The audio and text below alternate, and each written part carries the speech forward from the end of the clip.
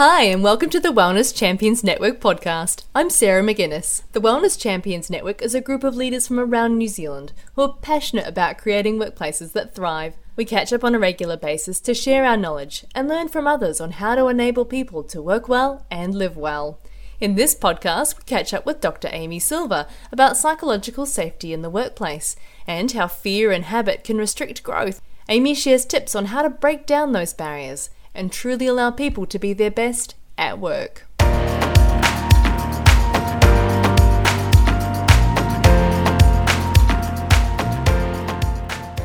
So psychological safety, it actually does mean different things to different people, which makes it very confusing. But in its entirety, where it came from was a guy called Kahn, and he did some stuff on workplace engagement back in the 90s, and he looked at what he used the term for was to express where we were bringing our whole self to work. So when we bring our whole self to work, that's what he defined as engaged, when people were engaged. And so he described psychological safety as this concept of us being able to bring our whole self to work. And then over the years, that definition has changed a little bit and morphed. And depending on whether you're coming in with a mental health context or an engagement context or a leadership context, the term sort of is described differently. But essentially, it's us being able to be ourselves when we're at work so that we can pull on all of ourselves, all that's going on for us in our brain, and bring that to the table without fear of judgment, without fear of being excluded, without fear of being ridiculed, any of those kind of horrible things that can happen that may act as a screener to what it is that we bring to the table when we're at work. So that's in its really mild forms. It's things like having a hand up when you're talking, implying sort of stop talking now, we've had enough of what you're saying, or just not listening to somebody. In its more extreme contexts, it's quite toxic, it's damaging, it can be really cruel, and can be sort of categorized within the bullying sort of world, and anything in between, essentially. But yeah, in its entirety, it basically means, can we be ourselves when we come to work? And I imagine, for a lot of people that would be quite challenging, because, and traditionally, particularly kind of in the 90s, there was this whole thing about, having a work image and leaving ourselves at home, at the door. And in your work now, do you see that changing now? That it's sort of more accepting to bring the whole of yourself to work? I think there's definite pockets of things that are making a massive difference. There's a whole diversity sort of agenda, a whole a piece on, bringing the outside you and your interests and your values into work. I think that it's almost like we've got the concept cognitively, but actually getting it behaviorally into our habits at work is quite difficult. We're still really bound to the need to have hierarchy. So hierarchy is one of those things that can interfere with what we bring of ourselves to work, and yet we're not quite ready to get rid of that. So I work with a lot of organisations that are going through transformation, although that's apparently 90% of our organisations now, or any sort of change process, and I see it infinitely at work, this kind of screening that we do that limits what we can contribute. And I think, I'm sure we'll talk about it, but I think there's different elements to why that happens. I think some of it is societal and habitual, and we've just kind of, almost generational. We've learned to section off ourselves and sort of only present the bit that we want to present. And that's going to take quite a long time for us to shift on, because it requires risk to sort of to let your guards down completely, or go against hierarchy, or say something that's different from the norm, or different from it being expected. That's kind of personal. And then there's also sort of what is the environment? What are we doing for each other to increase safety and security? I think, you know, just going back to your question, I think it's a little bit about the difference between inclusion and diversity. So diversity being, you know, equality, but inclusion being involvement and actually sort of asking people to, you know, stretching it over and into inclusion. So those are all concepts that I think are becoming more familiar. Certainly stuff that's being talked about a lot. We know the implications of not getting this right. But behaviourally, I think we're probably a little bit slower. And I was interested in that from a mental health perspective, and I sort of briefed Amy on this before we spoke about how, I mean, certainly Australia has an interest, and there's a lot of work there around mental health, but I was saying in New Zealand, I would almost say it's a buzzword here. You know, we have it from all directions in terms of health and safety, from the government, from industry, and even local communities. And just this morning, actually, I was meeting with a local Gisborne contact, and she had some fresh statistics around the mental health in our local community, and it's just staggering, and it's terrible. I can't think about, you know, another word for it. It's really, really tough. And so I was interested in what you're talking about in terms of that safety at work and being able to have those conversations that sometimes make you feel a little bit vulnerable. And I wondered if you could touch on that sort of that mental health aspect and the safety side. Yeah, well, it's important in the safety side, in the physical and the mental health space. So in the physical side, you know, currently, I'm going to use Australian stats, but, you know, it's about $60 billion a year is spent on compensations for physical stuff. And about 50% of those claims say that stress and fatigue are part of that. So it really does impact on the physical safety of people at work.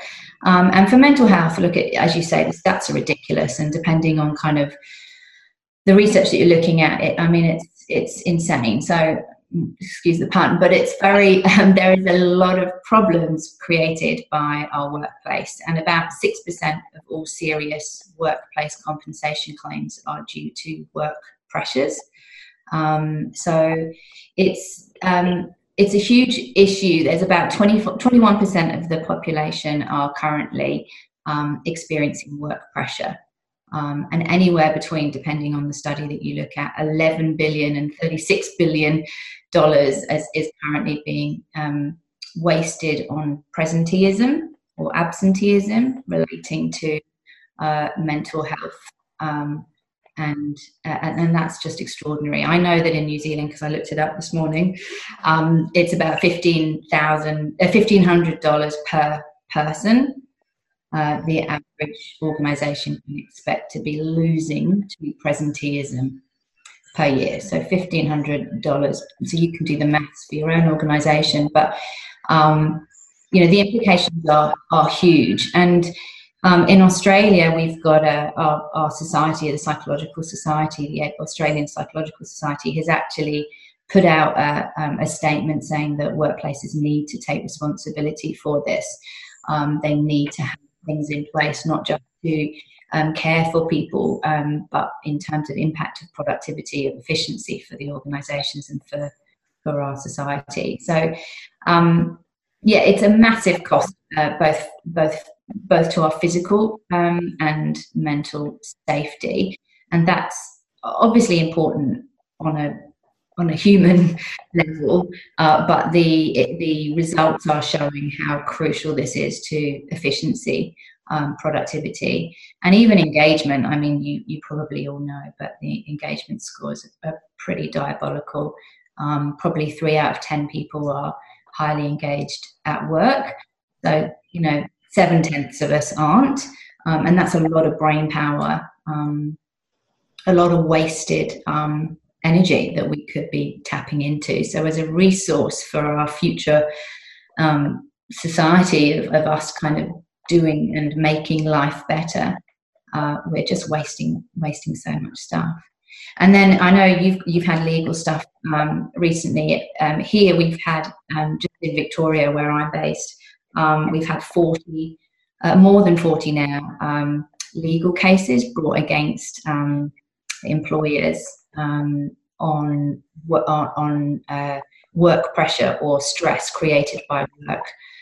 So it's now sort of it's a legal thing. I mean, interpersonal barriers to return to work seem to be more important than physical. And so, everything is pointing to the fact that this is a crisis of a humanistic, but also for productivity and efficiency for our organisations. And you mentioned that term earlier, that sort of interpersonal barriers, and some of those, as you said, were behaviours, whether it was the hand that goes up to stop conversation, or whether it's a more toxic culture. And I guess that's around, is it sort of groupthink or group pressure or those sorts of things. But, are there instances that you can share or insights around if people were looking around their workplace and they would notice these behaviours? What sorts of things come up? Yeah, look, essentially,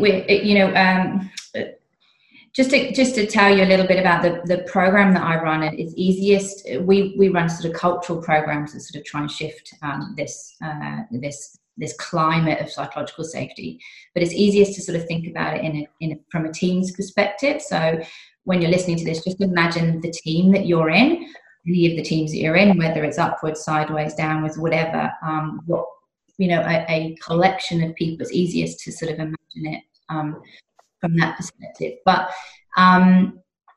the things that you see in a team that indicate that there is an issue is, and I sort of think about this like it's like the canary in the mine kind of thing, if it's really toxic and there's some really bullying person or somebody that's really preventing people from being comfortable enough to speak, that sort of stands out, and hopefully you should be in tune with that and aware of it and conscious of what the plan is.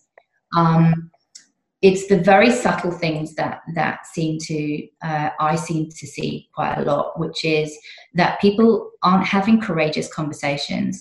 So the conversation in a meeting looks quite productive, but after the meeting, the real conversations happen, or there's blocks in actually trying to try to carry out the things that have been spoken about in the meetings, because there's a little bit of unspoken. There's sort of elephants in the room that aren't being kind of really talked about. Everybody's dealing with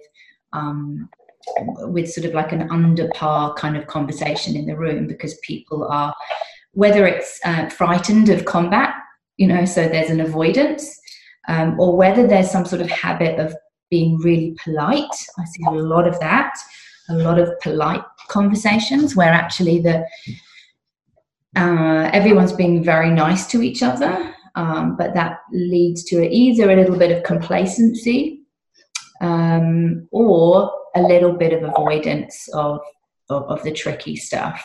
So that's where I see it, is either that there's a bit of combat, there's a little bit of avoidance, there's a little bit of polite conversation. And what we want to see is courageous conversations where people can be clear about what it is that they're saying, clear about what it is that they're going to do. They can hold each other to account on both the behaviours but also the content of what they're saying, that there's an integrity that's present. And so the little things that you see is people talking over each other, hands up, sort of, if you did a time check on who has airtime, does everybody have some? And that's not that everybody needs to have equal time, because we all communicate differently, but is there a level of inclusion of everybody? Is there an offer for somebody to include themselves into the conversation? Where is the energy being spent? So those are the little things that I see. People aren't listening to each other. People are assuming. People aren't curious. People aren't kind. So you're looking for sort of small micro measures, and as I say, I think those are the canary in the mine moments where you just kind of go, okay, is this symptomatic of something else that's wider? So is that representative of the culture in the organisation, that the organisation tolerate people being unkind, that the organisation tolerate leaders taking up more airtime, that the organisation tolerates people not being included or not taking accountability for things. And I was interested in that thinking too about even the difference between the New Zealand and Australian culture. I do recall, coming from New Zealand, and you might know we're very good at dancing around the bush. And I remember going to Australia and thinking, oh my God, people say that to each other? Oh my God. So even, do you notice that even within the organisations that you work with, that there are different pockets of culture, or do you notice that particularly between different national groups or those sorts of things, or is there a general level of sort of psychological safety that we're all aiming for?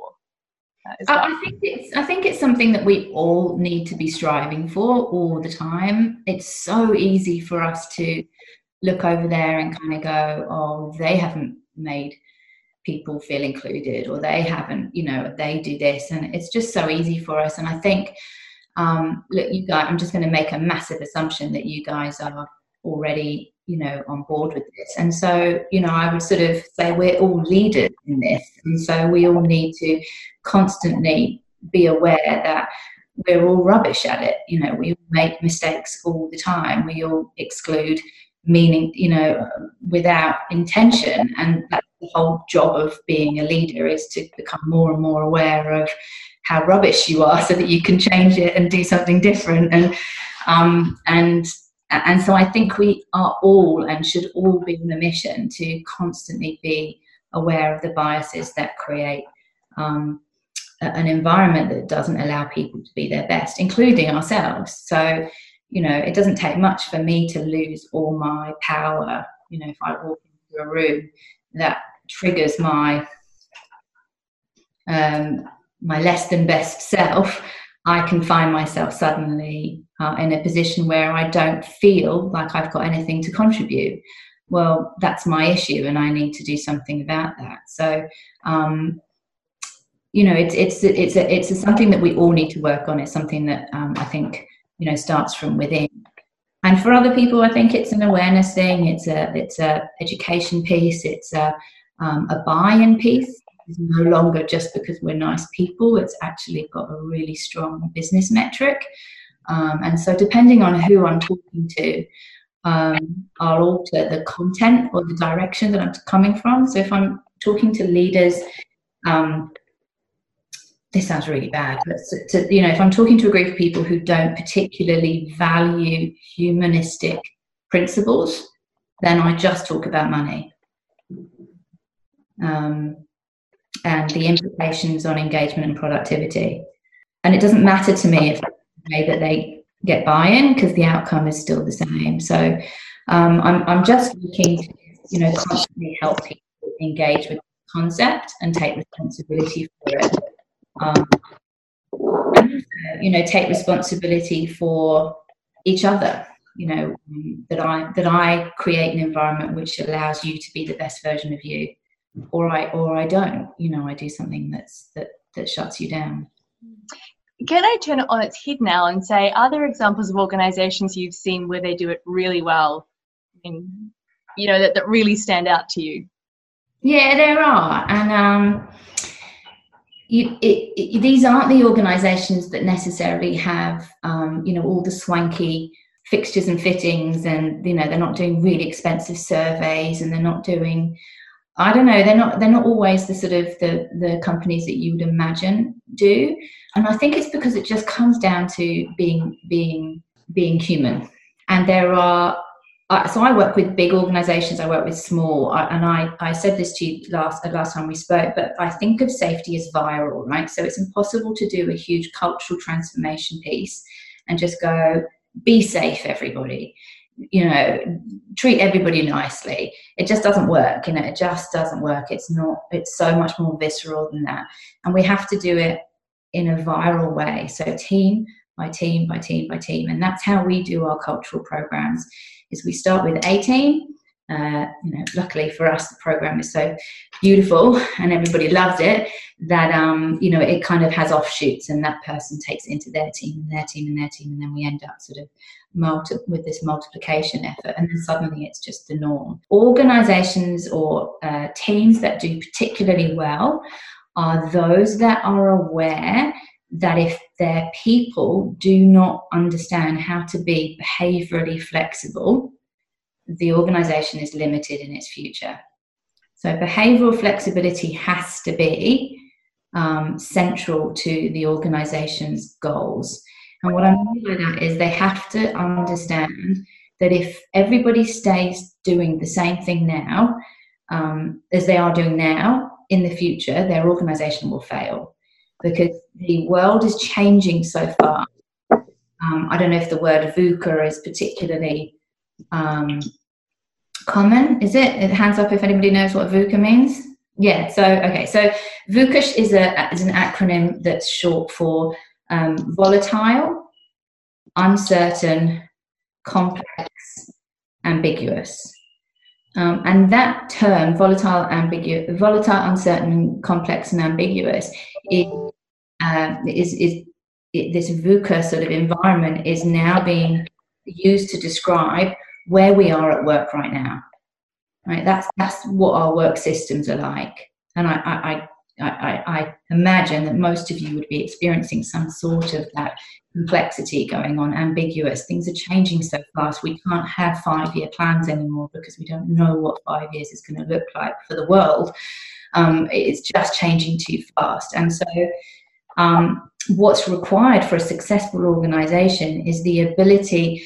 We can't predict it, so what we have people that are able to move, be flexible, shift what they're doing, shift how they're having conversations, shifting the barriers. People who are locked down, that's my job, that's what I do, will not be part of the future. And organizations that say, this is what we do, we don't do anything else, will get too rigid and stuck. And so this idea of the future of work is that we are behaviorally flexible. We can do lots of different things. So back to your question, organizations that do well with this are organizations that understand that for people to be behaviorally flexible, they have to feel safe. If you don't feel safe, you will not be able to flex your behavior. You will never do anything different from what you're currently doing if you don't feel safe. And so, as I said at the beginning, I think that the organizations that choose to work with me are those that are going through some sort of transformation, whether it's something like Agile or some sort of new process that they're bringing in, some sort of big mission that they've got for the organization or for the people, and they realize there's a plan. And they realize that behavioral flexibility of the people that they work with is the key to getting this moving. Those are the organizations that do well. And those are the organizations that embrace this because they recognize that fear or anxiety or an unhealthy psychosocial environment or poor interpersonal trust will destroy any ambitions to change. Yeah, and I was almost thinking too, in terms of the specific well-being picture, it's almost that difference, isn't it? We always use this term, it's almost the difference between offering a fruit bowl and hoping that engagement will change and actually doing something meaningful that enables people to flourish at work in the way that we hope they might, reach their potential. Yeah, 100%. Yeah, I think the reality is just, this is really hard, and it's not a quick fix. This is actually calling on all of us to take responsibility and ownership for. It takes one person to do one difficult thing, one bad thing rather, to destroy safety. So it's something that we all need to take it seriously, and like most things, it's like we will get it wrong sometimes, and it's sort of what's our repair function like. How capable are we to kind of go, hey, I feel like I cut you off in that meeting, it's because I was really, really excited about, telling you about this, that, and the other, but, I shouldn't have done that. What I'm going to try and do is increase my pauses before I speak, to try and we're not very good at that sort of, clarity and accountability on behaviors. We don't really like to talk about it. And so it remains sort of something that we brush under the carpet and tolerate. And but trust internally is a massive leader. I know we've been talking about mental health, but sort of taking it into the more collective intelligence space where, you know, we are able to have a high functioning team. Trust is the biggest factor that's going to contribute to that. So say that we've got 7 people in a team. Can't do the maths off the top of my head, but you know, you're looking at each dyad. My trust to you, Sarah, your trust to me, Jamie, my trust to you, your trust to me, Trish, your trust to you, my trust to you, your trust to me. It's like different sets of dyads. Like, how are we all doing with that? Pretty rubbish most of the time. So how do we actually build on it? How do we take responsibility for it? How do we measure it? How do we bring that into a conversation?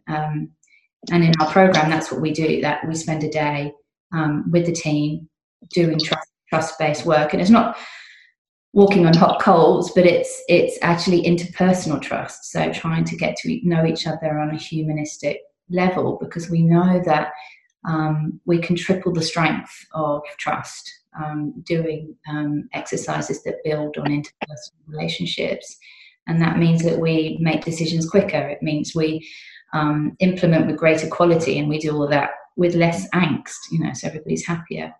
If you were going to give some tips to the wide range of organisations that we've got here, we have got lots of different industries across, government and private sector and community sector as well. What are kind of maybe like the top 5 tips or some things they could take away to do immediately or something like that? Look, I think this is a really complex area, and it's far-reaching, right? So as I said, if you are working, if you imagine yourself as in a team, right, and the things that need to happen in a team, and there's 3 things, so not 5, there's 3, but there's lots of offshoots to those, and I'm more than happy to talk to anybody afterwards if anybody wants to go into further detail about them. But there's 3 things that need to happen to build a collective intelligence in the room, and as I said, remember that this is collective intelligence is the result of a safe environment. So if everybody is feeling that they can bring their whole self to work, then we get diversity of thought, we get innovation, we get new ideas, we get people being able to kind of go, but that seems like a silly idea. We pull out risks. We are able to say no. We are able to not avoid or turn away from difficult things. So that's what we're looking for in a high performing team, is a team that's capable of building on each other. And I use the analogy of a cake. The individual ingredients are there in a team. More often than not, there's bright people doing good things in a team that make up a team. They're the ingredients of the cake, but the collective intelligence is sort of how we're putting those things together. And are we making them rise? Are we making them sort of, into this delicious cake, or does it go flat? And the difference between a flat cake and a beautiful cake is baking agent, and psychological safety is the baking agent. Oh, good metaphor. I like that.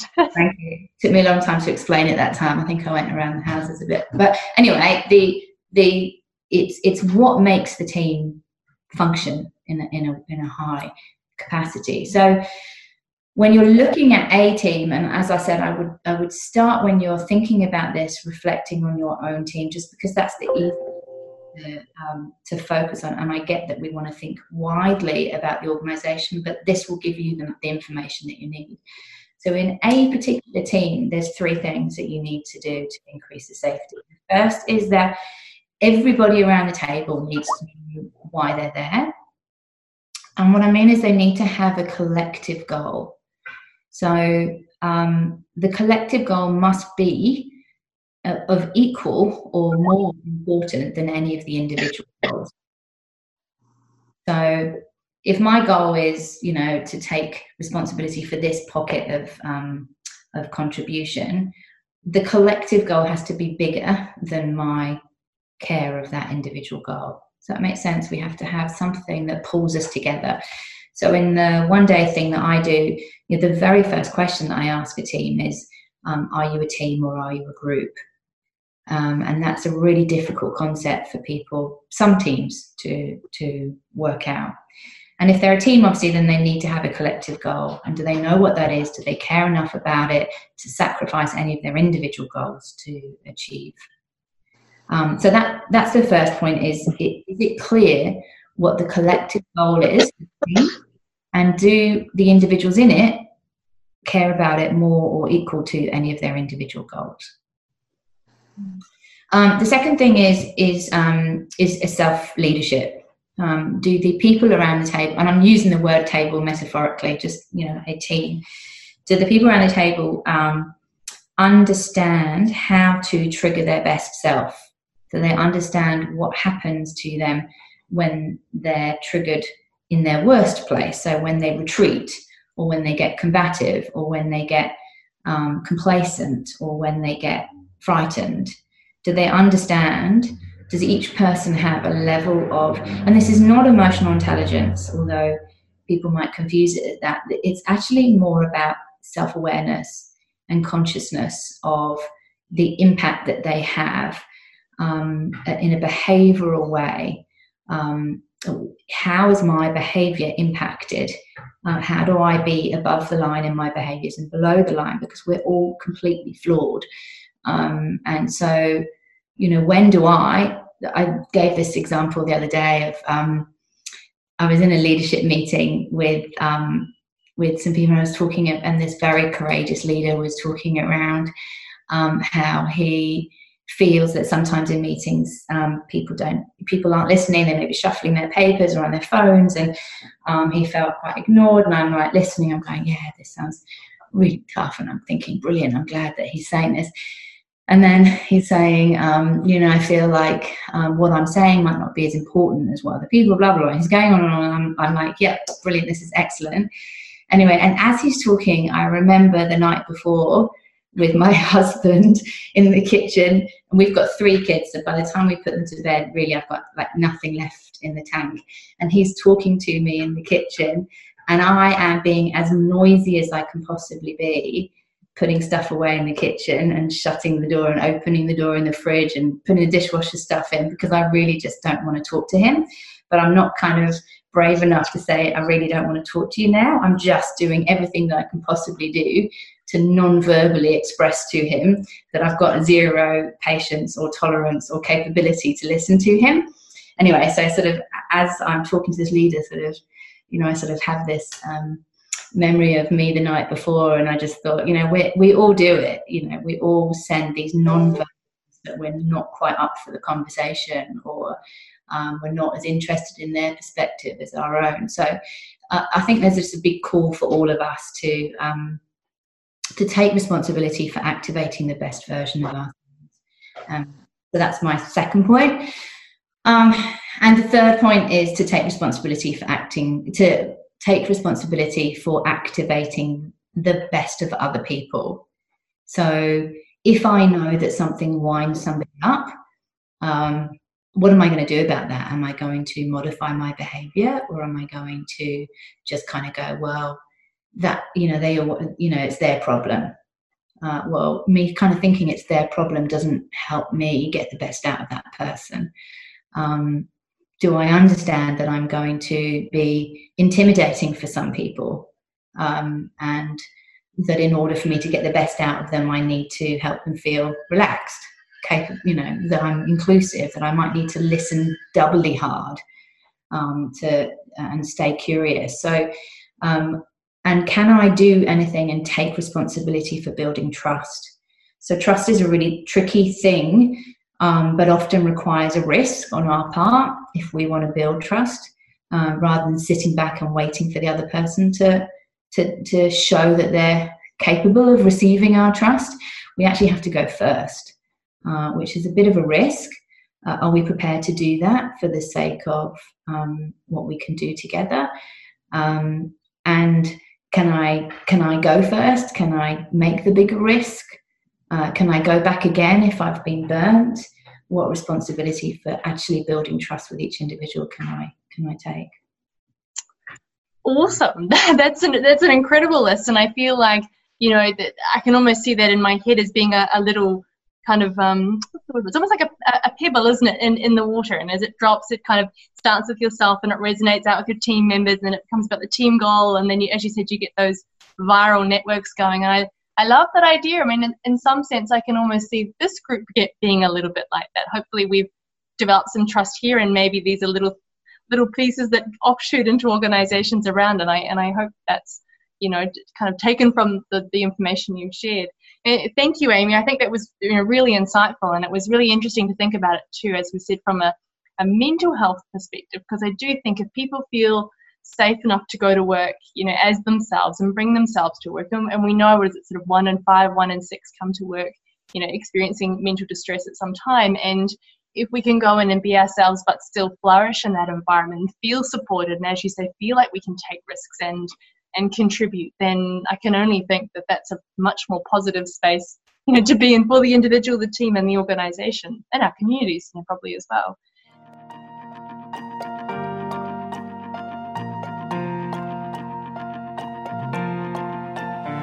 Thanks again for listening today. It's been great to have you along. If you're keen to join the Wellness Champions Network, head along to myhealthrevolution.co.nz and follow the links to subscribe. If you're in the network, thanks again, and we look forward to catching up with you really soon.